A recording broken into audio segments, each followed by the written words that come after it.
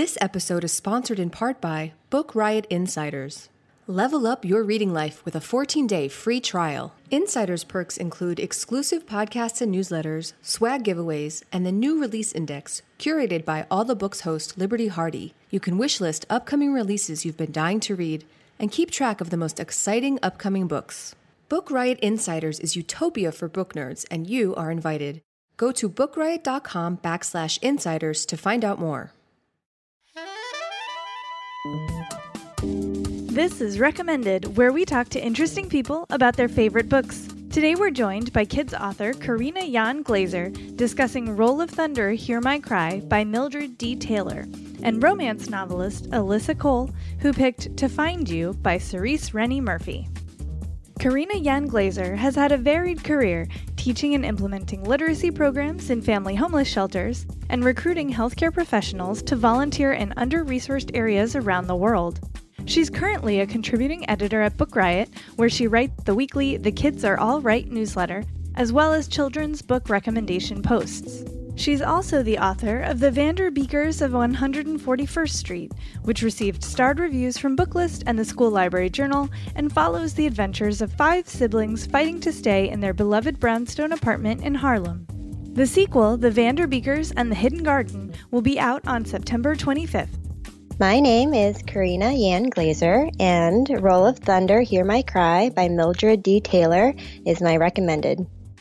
Roll of Thunder, Hear My Cry is about a girl named Cassie Logan who's part of a big family, and the story is set in rural Mississippi in 1933, so around the Great Depression time. It's about her coming to age during this time and dealing with the family's confrontation with racism. Her family, the Logan family, they're owners of a lot of land, which makes some of the people in the community really upset. And she's sort of getting to an age where she's learning more about what's going on and also confronting some unpleasant situations where she is experiencing racism very blatantly and cruelly.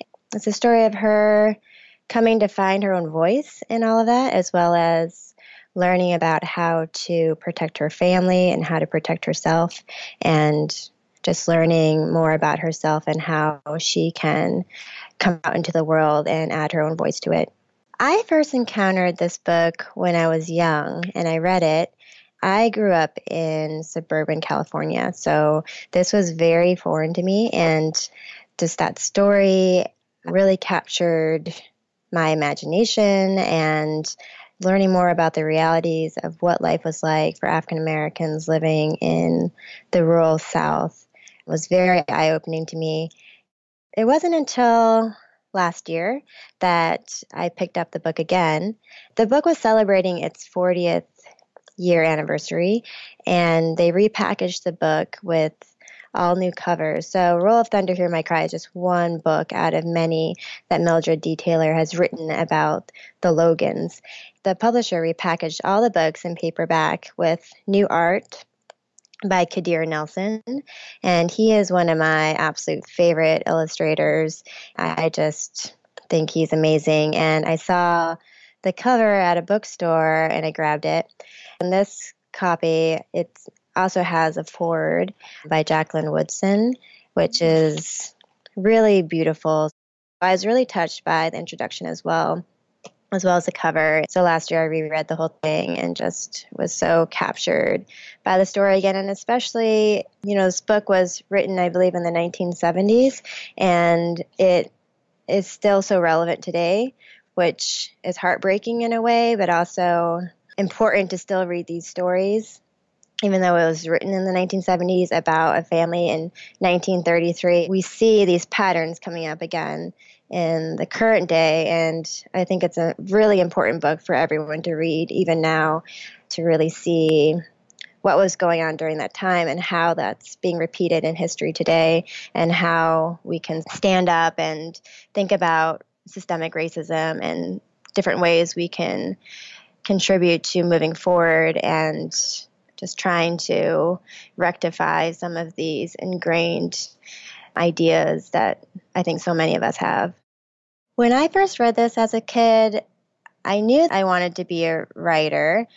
I mean, I had known I wanted to be a writer since I was very young. It was always something that had always been a part of my thinking and what I wanted to do when I grew up.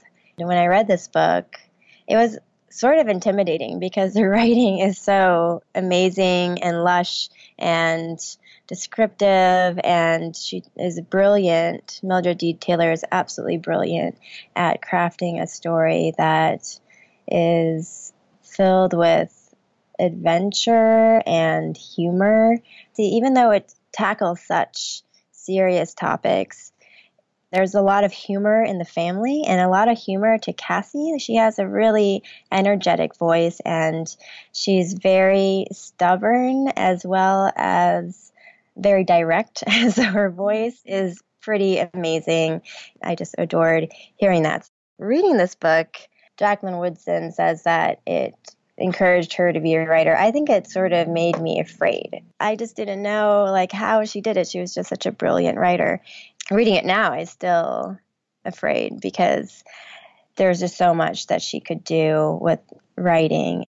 When I read this book after I had written The Vanderbeekers, the first book, and the second book, I definitely did not analyze it because I was so wrapped up in the story. And because she wrote this as a saga, the actual series spans decades. And there's a prequel, there's multiple prequels, and there's just a lot to unpack because there are generations of families. There are side stories that get addressed in different books. So when I read them, usually when I read books, because my work at Book Riot and, I'm reading a lot all the time. And a lot of times I do sort of read with analytical mind because my editor is very focused on making sure that every word is related to the story and that nothing superfluous is in it. Sometimes when I read and review books, I get distracted because I think, oh, my editor, if I had written something like this, she would definitely have things to say. But when I read Roll of Thunder, Hear My Cry, my brain just shut off and I just enjoyed the story as it was. I definitely have recommended this book to so many people. My neighbor who lives down the hallway from me, she's in her 70s, and I had it out on my table when she came over for dinner, and she was looking at it. She said that she definitely recognized the cover, but she had never read it, and she herself is African American and grew up in Harlem and lived in New York City her whole life. I gave the book to her, and then I had to buy another copy because I didn't know she was going to return it, which was fine. So I bought another copy. My older daughter, who is 10, she has already read it. The superintendent in our building, he is just about the nicest guy you could ever meet. He's from Ohio, which I don't think I've ever met anyone from Ohio that is nicest person. Every year during the holidays, he gives both of my kids gift certificates to Barnes & Noble because he knows that they love to read so much. So I brought both of them to Barnes & Noble, and my daughter has read so many books. Both of them have read so many books that when they get to Barnes & Noble, they don't even know what to do because a lot of them they've read or we've gotten them from the library. And because I review so many books, I get so many books from the publisher directly. So they were just wandering around, and 20 minutes later, my daughter came up to me holding Roll of Thunder, Hear My Cry, and said that was the book that she had wanted. I was so glad to see her holding it, and she read it that day, and she loved it. And I asked her if she thought it would be good to read aloud to my 8-year-old, and her sister, and she said that she thought parts of it would still be too scary for my 8-year-old because my 8-year-old is very sensitive and extremely empathetic. So any hardship or racism, it just makes her so incredibly upset. So we're going to hold on to this book for a couple more years until she's a little older. But my older daughter loved it, and she wants to read the other books in the series, and she said she would do that in the summer. It's one of those books that, because it's a classic and a Newbery winner, but it was in the 1970s, I feel like it's sort of been forgotten in a way, which is sad because, and like I said before, it's so relevant to today. Like I was reading that and I was like, oh my gosh, this is still relevant today. Like this is still happening. And it was really upsetting to read in some ways because like I could give it to my 10-year-old and she said, that a lot of these things were still issues today. And a book that's written, that's set in a time that's 90 years ago, it was upsetting in that way. But what I like about the author is that she always makes the family redeemed at the end. There is some awful things that happen in all of her books to this family, and there's just such a powerful story of redemption at the end. And even Jacqueline Woodson talked about this in her introduction. She says that she just holds her breath and just, even though she had read it so many times, when she rereads it, she sort of holds her breath and waits for the circle to be finished and for there to be redemption and that the characters are in a safe spot, and going to be okay. So, I think, this author is just brilliant in crafting the story that way and addressing so many issues. Thanks again to Karina Yan Glaser for joining us and recommending Roll of Thunder, Hear My Cry. The Vanderbeekers of 141st Street, published by Houghton Mifflin Harcourt Books for Young Readers, is available wherever books are sold. You can follow her on Twitter at Karina Yan Glaser. This episode is also sponsored by Book Riot's Annotated Podcast. Annotated is an audio documentary podcast series about books, language, and reading. Episodes range from 15 to 25 minutes long and cover a whole range of bookish topics.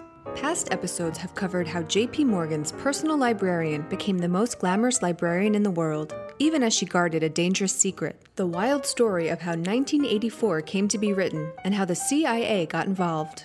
And an exploration of why we care so much about the Oxford comma that begins, unexpectedly, with a love story. A very nerdy love story. If you like podcasts such as This American Life, Planet Money, or 99% Invisible, we think you're going to love Annotated. You can get Annotated for free on Apple Podcasts or wherever else you get your podcasts.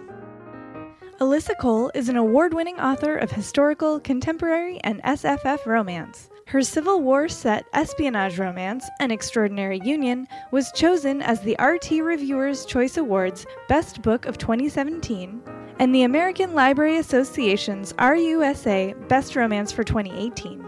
She's contributed to publications including Bustle, Shondaland, The Toast, Vulture, RT Book Reviews, and Heroes and Heartbreakers, and her books have received critical acclaim from the New York Times, Library Journal, BuzzFeed, Kirkus, Booklist, Jezebel, Vulture, Book Riot, Entertainment Weekly, and various other outlets. A Duke by Default is the second book in her contemporary romance series Reluctant Royals and follows New York City socialite Portia as she takes on a sword-making apprenticeship and a grouchy duke in Scotland. My name is Alyssa Cole, and Cerise Rennie Murphy is my recommended. The book is called To Find You. It's kind of hard to summarize, but it's basically a tale of two souls who find each other, who are destined to be with each other, and find each other during different time periods and keep losing each other and then ultimately come together in the end because it's a romance. I actually saw this book on Twitter. Someone had shared the cover of the book, which is a really cool illustrated image of a Black woman's face. And it looked kind of cool and different and unique. I went and checked out the synopsis, and it appeared to be a time travel romance, which I thought was cool. And it's actually not a time travel romance and is something even cooler, I think.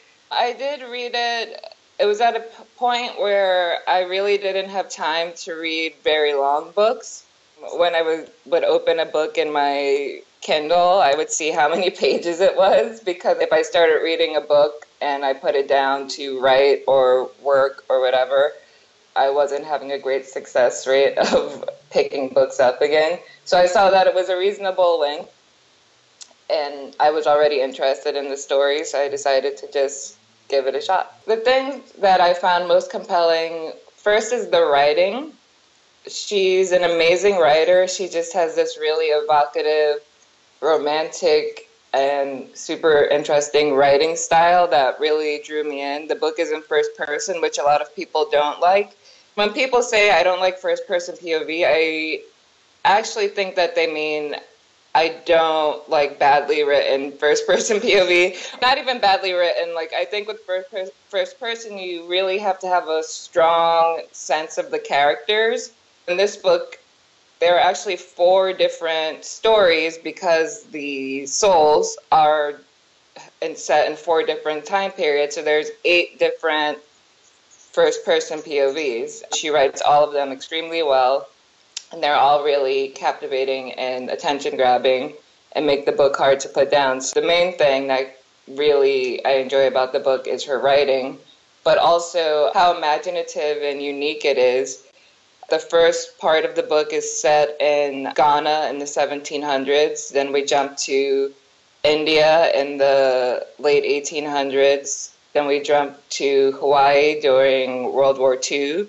And then we jump to near future United States and Ghana. Kind of all of the different historical aspects, but then there's also Afrofuturism.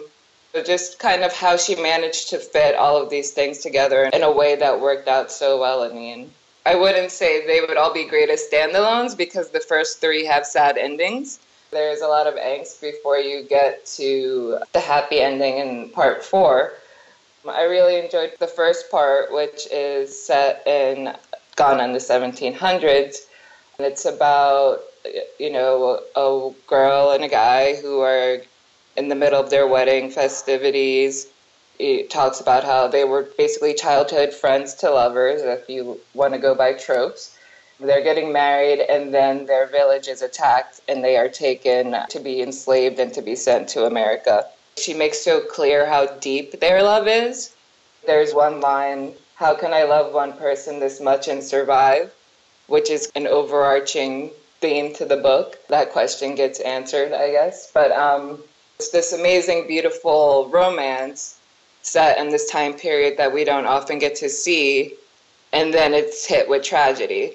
Also, throughout the other stories, we see that they don't know exactly why they care about each other. They do kind of have glimpses of their past soul connection, even if it's not always coherent to them. So I kind of like how she weaves in this kind of a gritty World War II spy historical section, but also with some elements of the supernatural and the fact that they do know each other for some reason and they're trying to figure out why. I also was an editor. I try to turn it off when I'm reading, and obviously if I really am enjoying something, it's not at the forefront of my mind. With this book, I did pay attention to it a bit more just because the structure was so different from anything I'd read. I did kind of say, like, okay, this is really cool how she puts this here and how she references something from 2 parts ago, or how she pulls everything together. I guess it's always kind of worrying in the background, but sometimes when you see something really cool, you have to focus on it, and afterwards thinking about what made it really work and how the structure was integral to how the story worked for you, or worked for me, rather. I wouldn't say it's informed my writing, but it basically was like smack dab in the wheelhouse of things that I am working on and have plans. There's the historical setting that is not always written about. There are not that many books about African historical romance. Shantae Rand has some African historical romance, but there isn't that much of it. And even colonial Indian historical romance, I don't think there's very much of it. And World War II historical romance with 2 main characters of color. So it really appealed to that aspect of finding other romance authors who are writing in a similar motivation, or also want to read and create things set in these different time periods. And also the final part, which is science fiction and Afrofuturism and talking about physics and teleportation and stuff like that, also really appealed to me because, like I said, I love sci-fi and I'm working on some sci-fi stuff. So it was kind of cool to see why I don't think it necessarily inspired any particular project, but to also find another author on the same wavelength who's also writing in similar settings and interested in the same things. I haven't read many other books by her yet, but she is currently working on a book that looks like a fantasy, I'm not sure if it's fantasy romance, called The Wolf Queen. On Instagram, she has been posting little snippets from it, and it seems really awesome. I'm really excited and looking forward to that being done. And also trying not to be that person that's like, is the book done yet? That's like, no pressure, finish the book. But yeah, so I'm excited for that. Generally, I recommend it. Like, there's this book. It's so cool because it starts in ancient Ghana, then it ends in future Ghana, and there's all these different time periods and people falling in love in time periods, and it's about these two souls and soul connection, generally stuff like that. I feel like it takes the idea that could be like so cliche when it comes to romance of soulmates. Outside of paranormal romance, you don't see it that often. It kind of integrates it in this really organic way that makes it so interesting and fresh, I think. Thanks again to Alyssa Cole for joining us and recommending To Find You by Cerise Rennie Murphy. A Duke by Default, published by Avon Books, is available wherever books are sold. You can follow her on Twitter at Alyssa Cole Lit. This episode wraps up Season 2 of Recommended. We hope you've enjoyed it. Mark your calendars for Season 3, which will start airing on Wednesday, September 5th. Thanks again to our sponsors for making today's episode possible. If you like what you heard, please take a moment to review and rate us on Apple Podcasts. We love to hear your feedback, and it helps other folks to find the show. You can find show notes at bookriot.com/recommended, and you can email us at recommended@bookriot.com.